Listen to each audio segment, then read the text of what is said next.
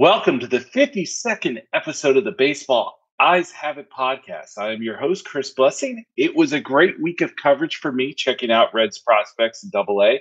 Subscribers, look for my article on Reds pitching prospect Andrew Abbott on Thursday. If you are not a subscriber to Baseball HQ, you're missing out on a lot of great coverage site-wide, including content from my guest actually this week. So he is actually the newest addition to the minors team at Baseball HQ. Like me, he will be primarily providing scouting reports in the Eyes Have It series at the website. So let me welcome Trevor Hooth to the show. Trevor, how are you doing? I am doing great, Chris. I want to thank you so much for having me on and really just having me a part of this team creating content, because Baseball HQ is awesome, and I'm proud to be here. I'm happy to have you. I was really excited to bring you on our prospect team. Trevor and I have been acquainted for a few years now via Twitter. Some friends in common, including Jeff Ponce and some of the folks at Prospect Live, where you were last before coming over here.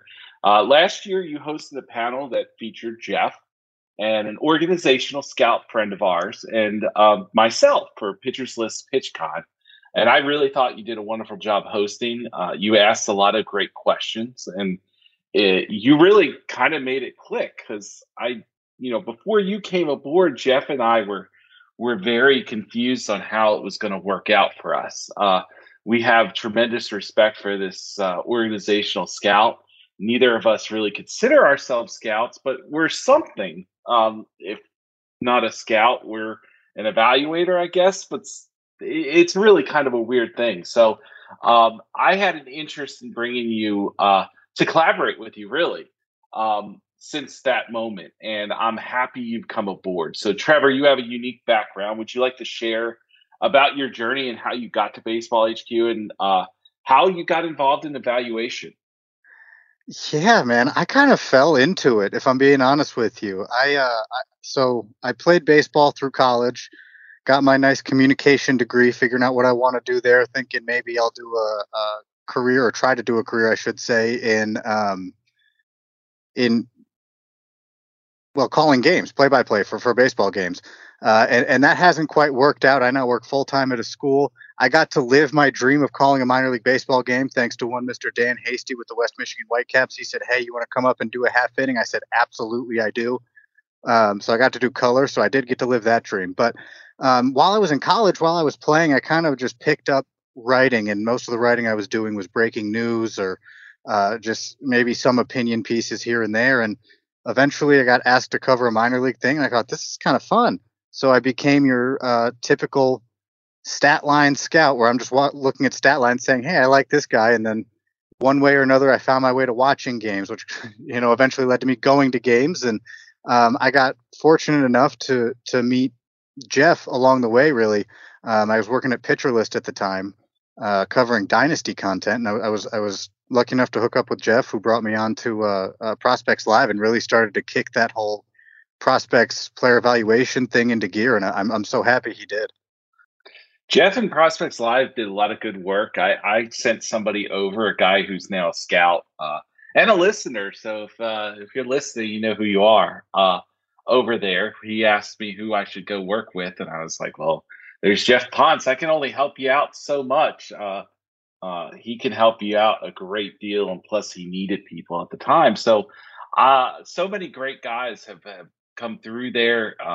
They've kind of sprung all out, including Jeff, who's now at Baseball America and who's a frequent guest. I mean, he's been on 30 times, so that's a frequent guest for me. I don't normally have. I think we've had 2 people on twice, so he's the leading guest that we go to. So, but yeah, it's great. I got to share a nice moment, actually, Easter Sunday with you, going through your article and going through how our player rating system works. And it's different. It's funny. Our player rating thing was actually created by a guy named Derek McCamey, who's currently a scout with the St. Louis Cardinals.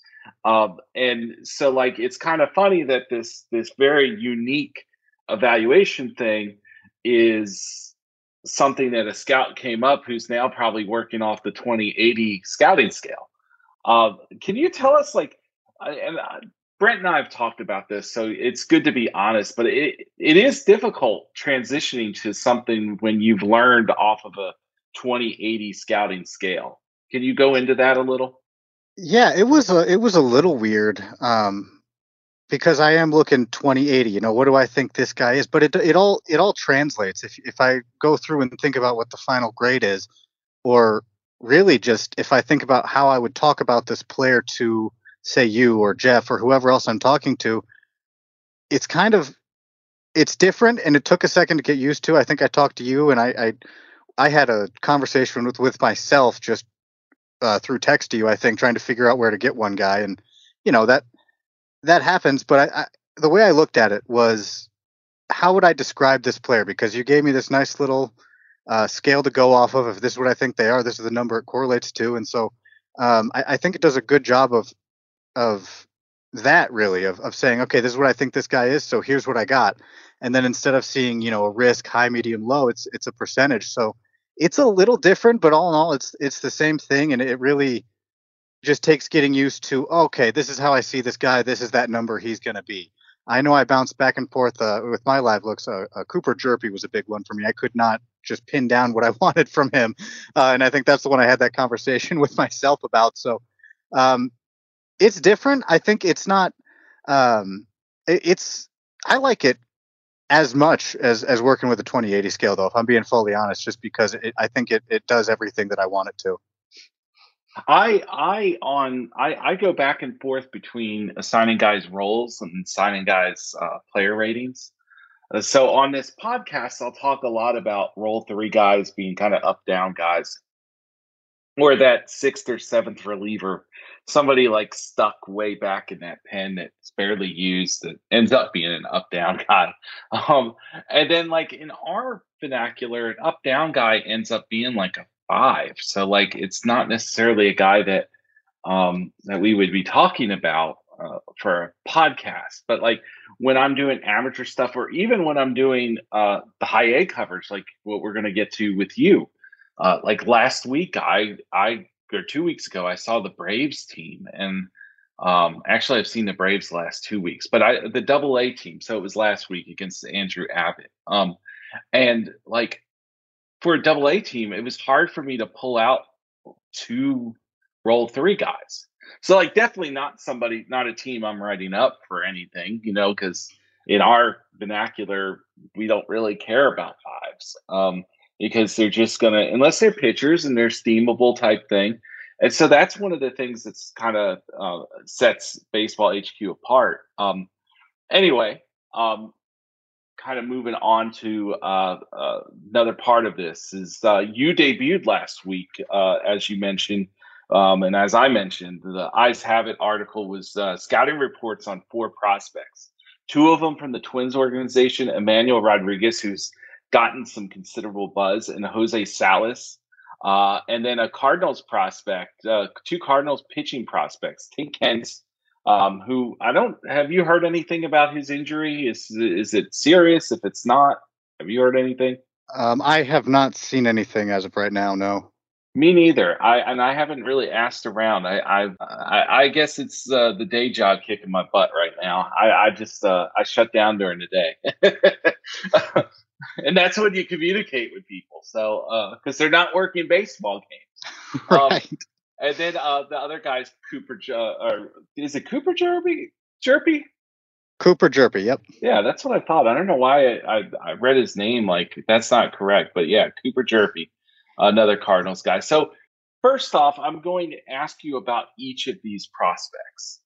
And to give a quick scouting report, the subscribers have had the scouting report for about a week now. So, of course, there are premium people because they're the ones paying for our content. But I just want you to give a general rundown of each guy. Maybe not an upside or anything. Maybe not give that, but a general rundown on each guy. We're gonna then discuss a point about each guy. And I think it's natural to start with one of the two guys that has the huge helium right now, and that's outfielder from the Twins system, Emmanuel Rodriguez. What were your thoughts? I know you got 2 live looks and a video look at him. Emmanuel Rodriguez is interesting because I think there's a lot of skills there. The power is definitely real. I can tell you this, Chris. After I released that article, after Baseball HQ released that article, I would get sent tweets every time he does something well. He hit 2 home runs the 2 days after that article released, and I got the same tweets about 6 times because I didn't gush as much as has happened with him in the past.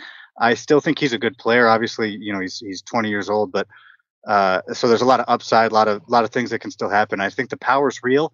I think there's just a lot more to work on than meets the eye with him, and I think that's kind of the headline that I walked away with from my live looks at him.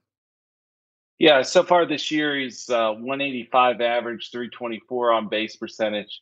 I think the slugging is at 630. So, like what you said, a guy that hits a lot of home runs.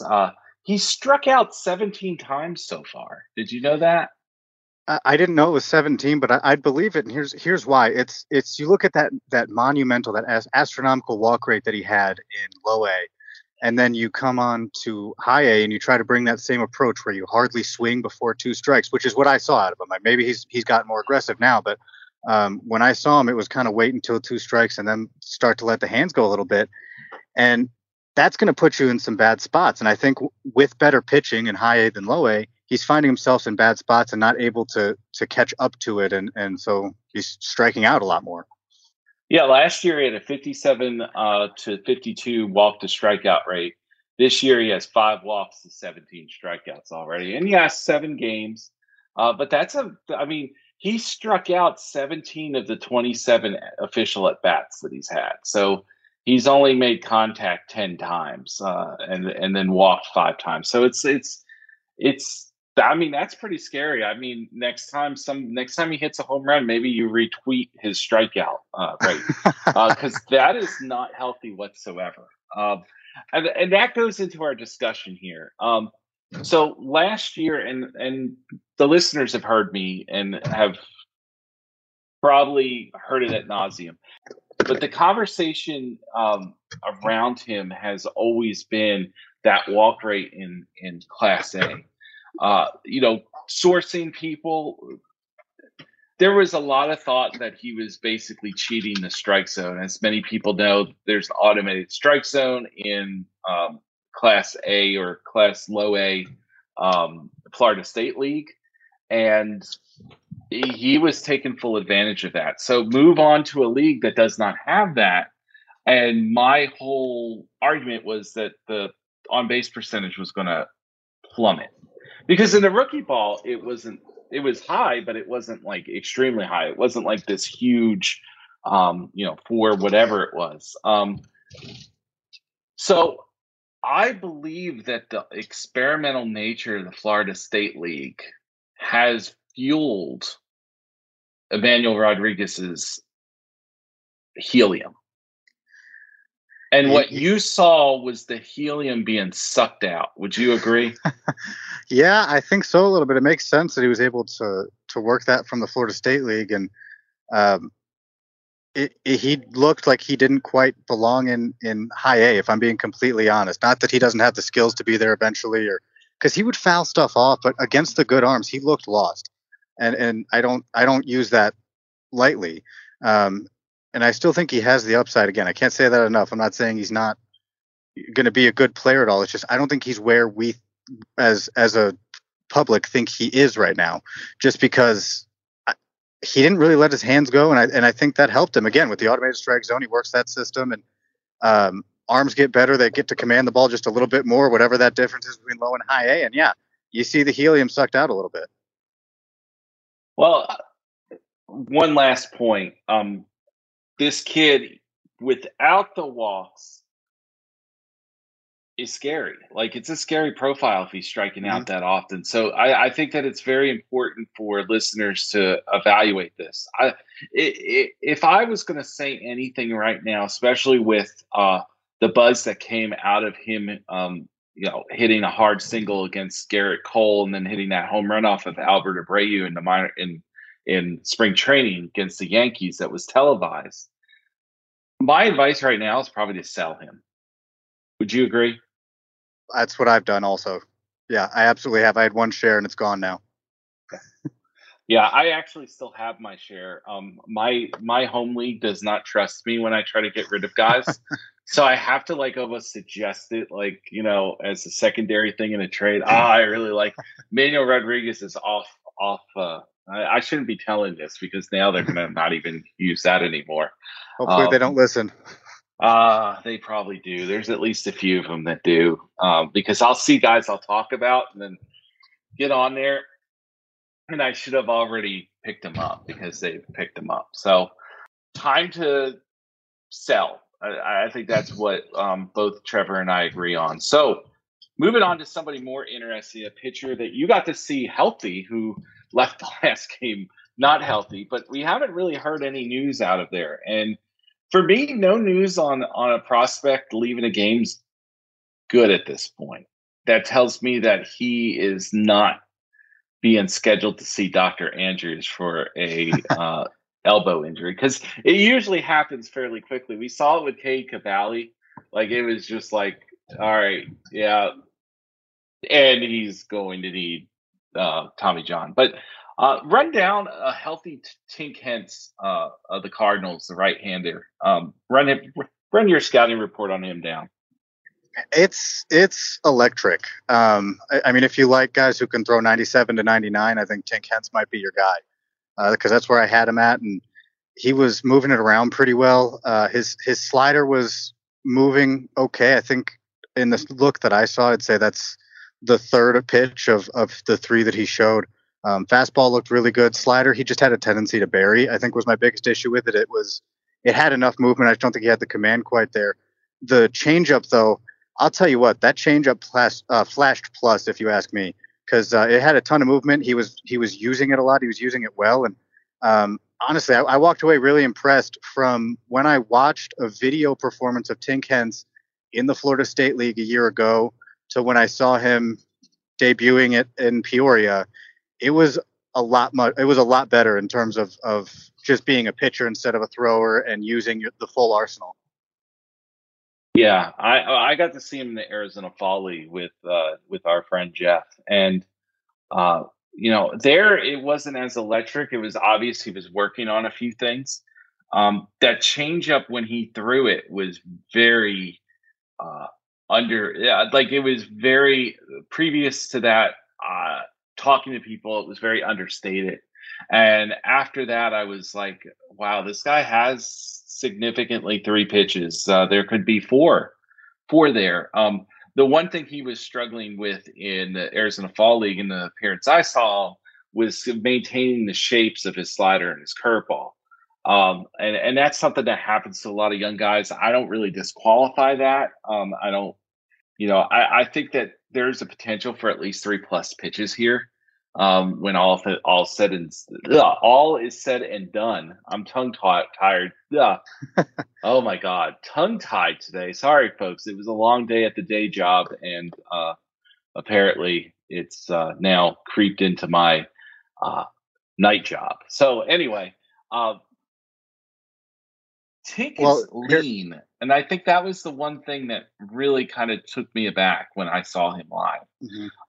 Didn't necessarily see it on video, but he's a very lean guy. Would you agree?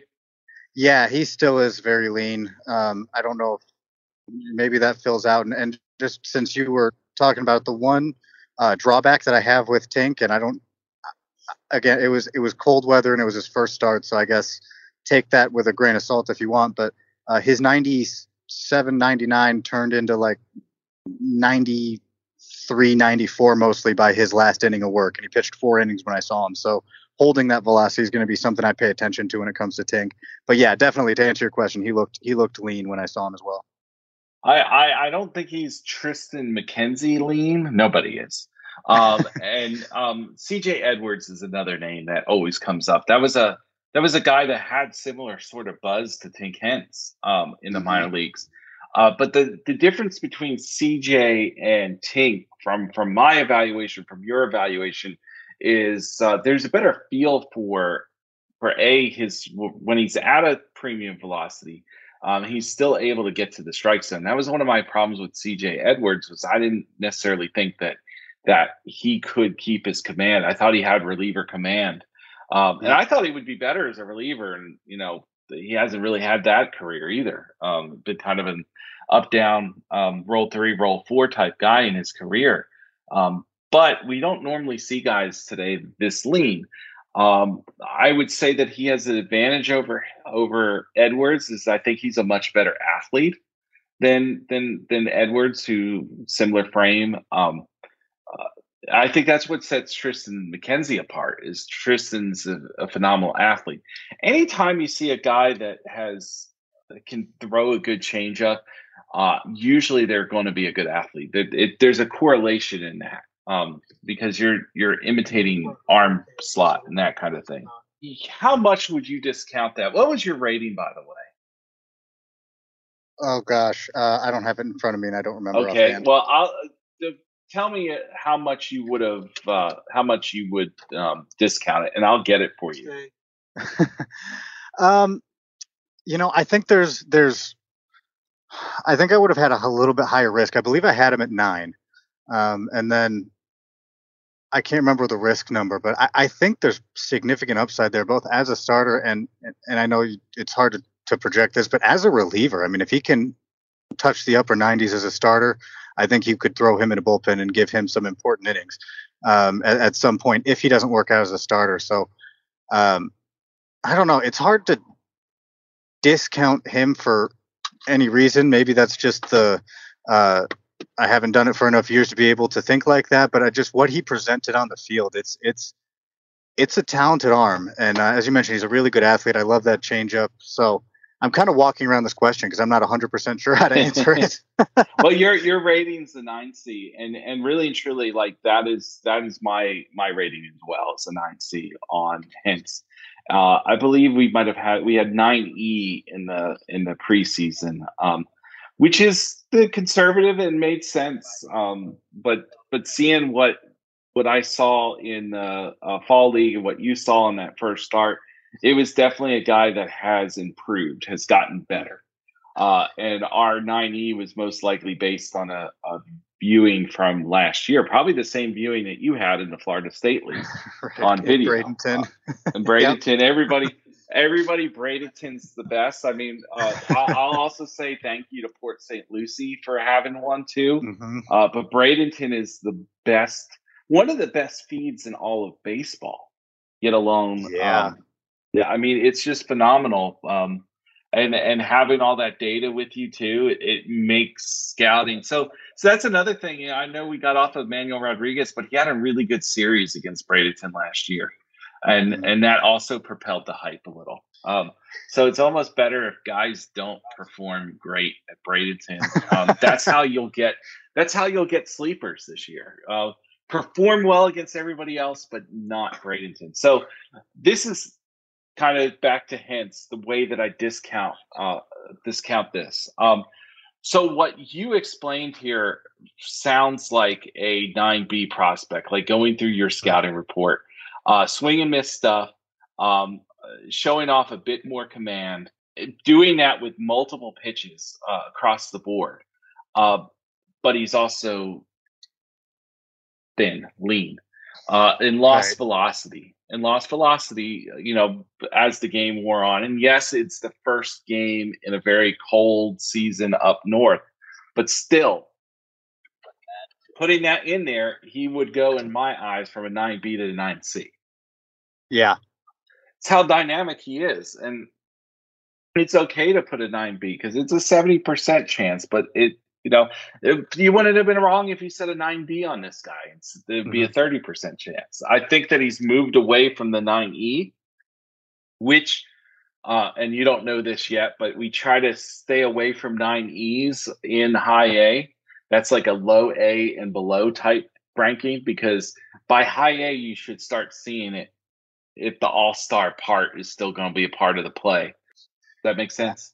That makes sense. And you know what? I just to add a 9B, 9C, whatever percentage you want to throw on it. When you watch a guy like Tink, and I'm sure you'll agree with this, when you watch a guy like Tink, you can just tell to a degree higher than a lot of other guys on that field. There's something there, right? I was told this by a scout. The guys always let themselves know who they are, or let you know who they are early on, and Tink was one of those people. They're kind of like special assignment scouts when we go out to places like this. And we want guys to perform, but we also want to see them have a bit of struggle. Like I didn't get to see a bit of struggle from Andrew Abbott the other night. But like that's the thing, is I feel like you almost had a perfect look at Tink Hence right now. You got all the good stuff, and then you got a little bit of the bad stuff. And that's all you can ask for a look. You did some video scouting for this guy, Cooper Hjerpe, who is a left-handed pitcher who was drafted last year. And Hjerpe's a bit unorthodox, would be, I guess, the way to explain it. From Boston College, am I right? Yes, from Boston College. Okay. He was the Cardinals' first rounder, and I'll tell you what, he's weird. You mentioned it. I'm just going to use a different word than you did. He's weird. What's your quick scouting report on him? Yeah, so I was there for his start as well, and he had a really good slider. He was using a bunch of different pitches. I think he has 5 different pitches between his 4-seam, 2-seam cutter, slider, changeup, and he used them all. He used them all pretty well. The slider was the biggest pitch for me. I thought it was his best pitch. He used his changeup really well also. His velocity wasn't quite what I expected. He did touch 92. I figured he would live more in that 90 to 92 area. He was living in the 88, 89 again for start, cold weather, rinse and repeat. So we'll see and monitor how that goes. But yeah, he was overall pretty good. The command looked a little bit off, or maybe just not as advanced as you'd think from a college arm. But he showed that he had a good arsenal. And I think that was a good starting place for him. In terms of a college arm, D1 arm from Boston College going to the Midwest League, I mean, competition-wise, I don't know. It's maybe a sidestep, maybe a little bit harder, maybe a little less. Either way, he didn't perform, I don't think, the best, but he did show off what he could do. I don't have much history with Hjerpe other than kind of talking some smack when he got drafted, because I understand why he was a first rounder. First off, let's just say this. In 2019, Cooper would not be a first round pick. Only in today's game, a guy like him would be a first round pick. What's unusual about him, obviously, is that arm slot. It's like a sidearm slot, essentially. It's a slot that's very hard to pick up, especially when you're used to seeing guys throw at 3/4, or maybe like sometimes low 3/4, or over the top or high 3/4. You don't see sidearm that often, especially at this velocity, even at 88, 90 miles per hour. So this guy's an unusual look, especially for a lot of these minor leaguers, especially from the left side. There's a lot of hand, arms and legs moving and those sort of things. I think your rating on him was a 7C, which was the same rating that our writer in the offseason had. And really the same one that I handed out when he got drafted. My problem with him is it's hard for me to buy into something different. Does that make sense? I get that. He it reminds me, like, I've always been the high guy on a guy like on Logan Allen. Ever since he got drafted, I was always really on him. I had really good intel. I knew it was a lower arm slot. I think he delivers the ball at like 5'3", 5'2", something like that. Something ridiculous like that. And like Logan has finally kind of caught on with everybody else, because now everybody's pretty high on him. But at the time, it was very unusual not to be on it. But I had some science behind that. And when the Guardians took him in the second round, it just really kind of made sense. They've added velocity to Logan Allen. And let's be fair, the Cardinals are known for, as an organization, to develop pitching. But they don't, I feel like the Guardians have earned their right. The Guardians, the Rays, the Dodgers, the Astros, they've earned their right of saying that they've developed guys and they, add the velocity. They can take, regular prospects, guys that look like roll 4 guys and turn them into roll 5, even roll 6 guys if you look at Shane Bieber. But the Cardinals, it's Jack Flaherty, who is a big guy. Like, I just don't see the same track record. So I hate to say this, but sometimes when an unusual guy gets drafted by a team that I haven't seen them develop any unusual guys, it's a little concerning, and I don't necessarily put as much stock in it. I know that's unfair. Have you ever changed your evaluation based on the organization? I know that you regularly cover the Tigers, who are not really known for pitching development. Does that ever cross your mind when you're rating guys? I think it would if it was one of the teams that you mentioned. If it was the Dodgers, the Rays, the Guardians. I watched last year. I watched Emmett Sheehan, and he spun a complete gem in front of me. And then I look at his stats, and he's walking a million guys per 9 or whatever it was. It probably wasn't a million. That seems a little high, but it was. He had a high walk rate. And I'm just watching him, and I'm like, you know what? The Dodgers are going to get him here. He's going to do this all the time. So, yeah, it does sometimes. And if Cooper Hjerpe played for the Rays, I would probably throw a higher grade on him and just say, hey, he's going to be a dynamite reliever because this is what the Rays do. They try to get a hand for every number on the clock out of their bullpen. And that could have been a great number for him. But it didn't cross my mind when it came to the Cardinals. And when I was watching Hjerpe, it kind of was still just what's in front of me right now. And I'll tell you what, if he does, even if he doesn't tick up a little bit, let's just say he lives 88, 89, even though in the past he's been more, I looked it up, and he's been more 90 to 92-ish. But even if he stays there, it's that tick up in command, maybe half a grade tick up, something. It's just finding a little bit more command, because if he does, then you're looking at a guy who is weird enough with 5 different pitches and command, and that I think becomes a lot more interesting than what I saw. Not that I didn't see necessarily a starter. I'd say it was a 4, maybe 5, maybe guy long relief just based on what I saw. But if he can get that command up a little bit, I think you have a solid enough back end starter, which if you want to take that out of a first round pick, that's fine. But the Cardinals are still waiting on Matthew Liberatore and Zach Thompson and all these other first round pitchers, even though they didn't take Matthew Liberatore, but they're waiting on their first round pitchers to finally make that push and join their rotation. So I think that'll show us a lot more if we can believe in that pitching development a little more than we do right now, is if we see Liberatore and Thompson do well.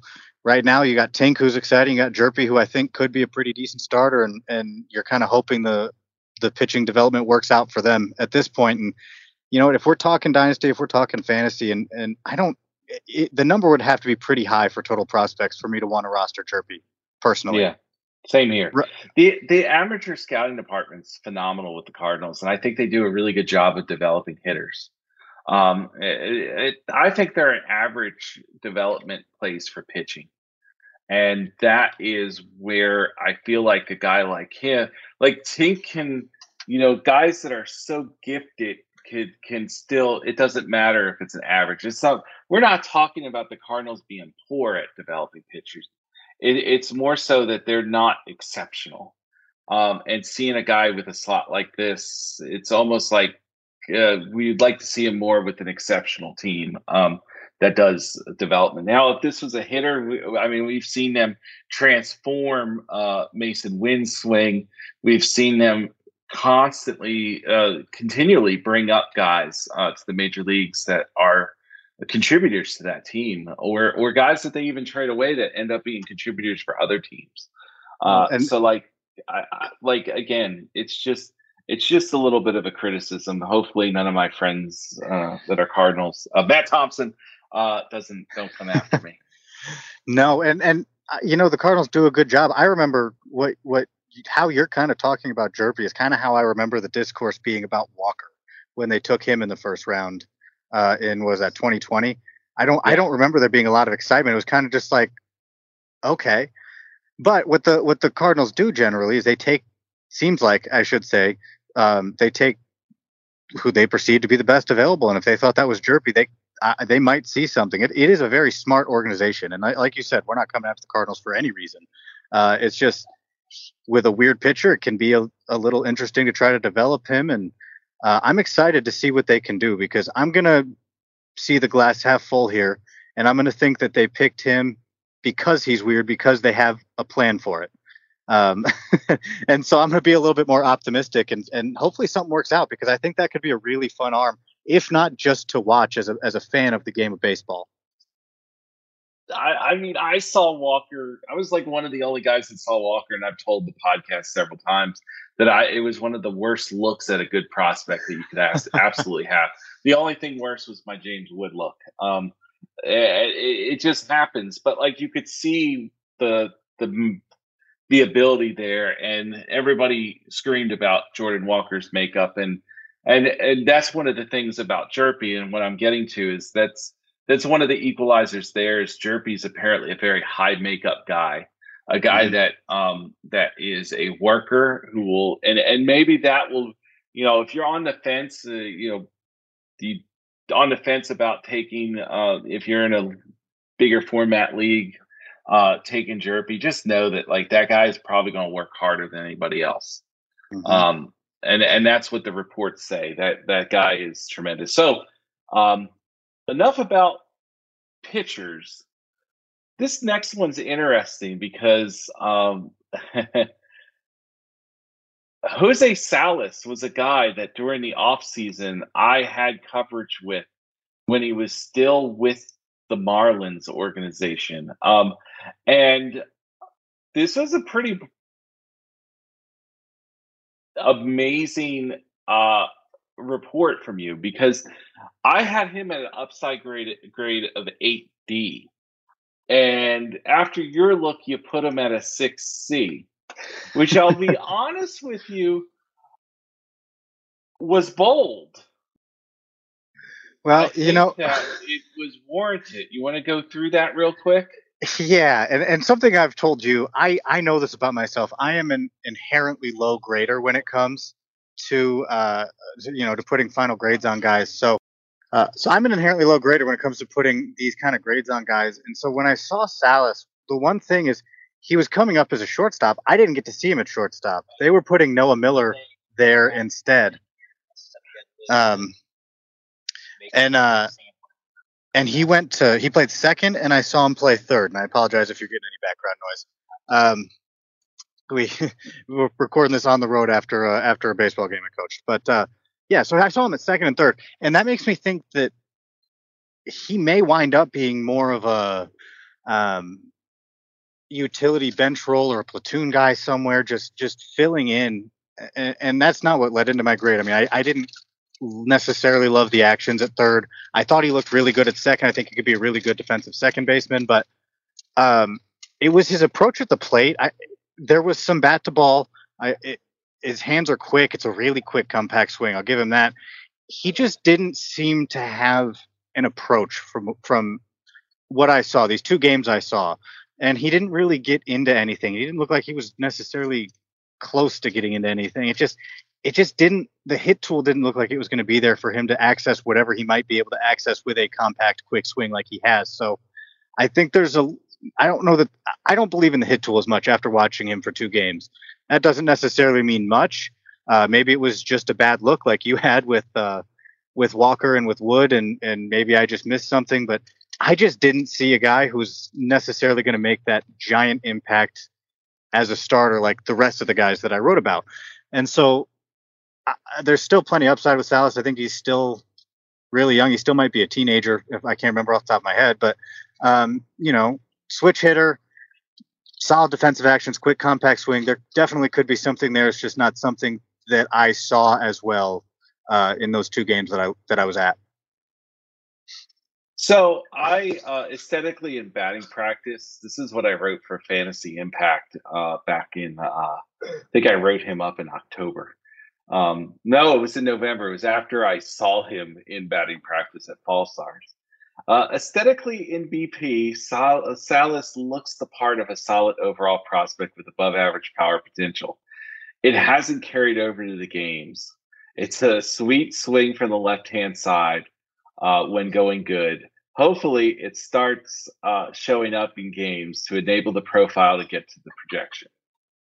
I think that was we're still not seeing in the games. I hate it. By the way, I hated his right-hand swing. The bat wrap was very evident in scouted appearances, both on video and in Arizona. I also don't like the fact that he doesn't really use his lower half. So I kept him at an 8D, really kind of based off of batting practice. I mean, that sounds ridiculous, but I think that sometimes batting practice is really good. It could fool you, but it's good to at least see what the guy is trying to do. And from the left-hand side, he's got the pieces in place that he could actually be good. That was true in game also. I mean, and the first time that I really went, okay, I get it, was a left-handed swing. And I think it was kind of a soft liner and he lined out, but I definitely saw the swing there. So it was really smooth. It looked like it might work. So, I definitely can agree with you on that. So I would, after your report, probably bump him down to a 7C myself. Luckily, I don't have Twins coverage anymore. So like that's a good thing. But like the thing is a 6C could make sense too. You could sell me on that as well. I think he will do a little better this as the season wears on. That's been kind of the story with him. But like this is his repeat. He ended up finishing last year. So like he's got to own this level to maintain his prospect status. He's outside my top 200 now. He was just barely in it still. I think that because I went ahead to get a better knowledge of what was going on. I watched some video of him before this thing, and even in the games that you didn't see, I saw the same things you saw. So like you're right there. I'm just a little more aggressive with my grade. And you might get there in time. You may never get there. Who knows? You might be conservative. I think it's better to be conservative about guys, to be honest. Do you have anything on tap this week, Trevor?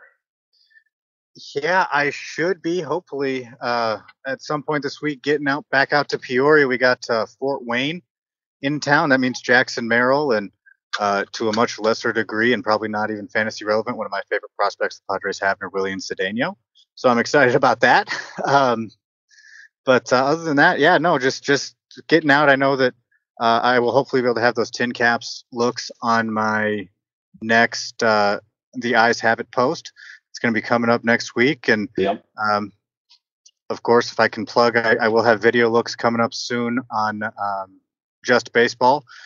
So keep an eye out for that as well. I'll do some video breakdowns of some arms. I got, I believe Ben Brown is the next one I'm going to have up. So that should be really exciting. I'm excited for that one.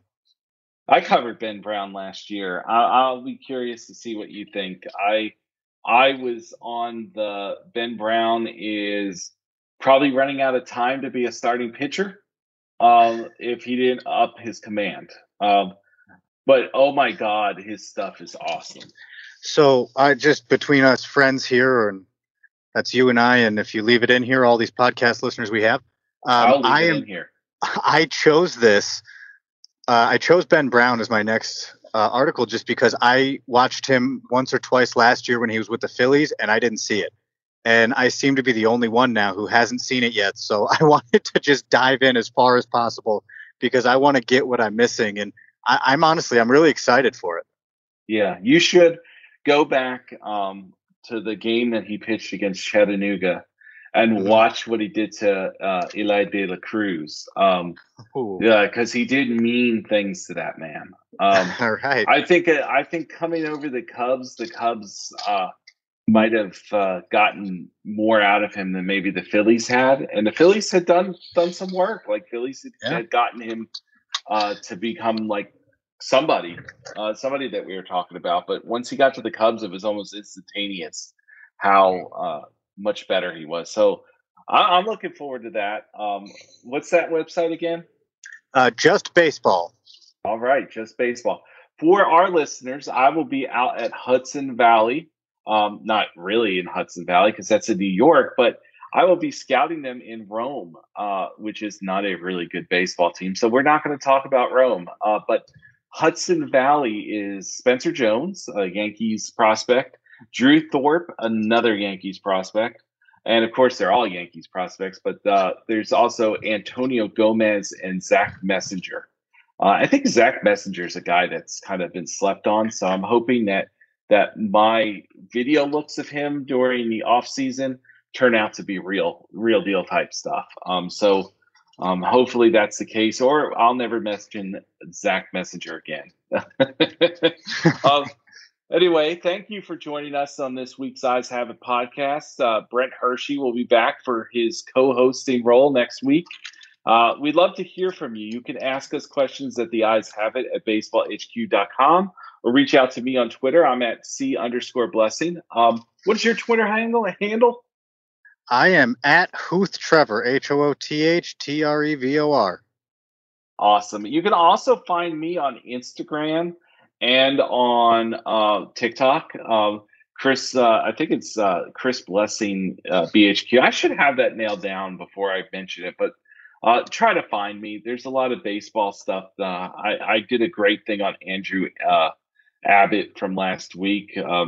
25 balls thrown, 25 whiffs accumulated. I mean, it's an unbelievable scouting find for me. Anyway, for our first-time listeners, the Eyes Have It podcast, click subscribe to get our future episodes. Please rank us as well. Spread the word about us too. I know that that's hard to do among fantasy players, but please do that. I don't go on Twitter and I don't really publicize this thing. So I'm hoping the word of mouth helps grow this thing. So anyway, thank you again, Trevor, for being on. Yeah, thank you so much for having me, Chris. And may everyone have a great week.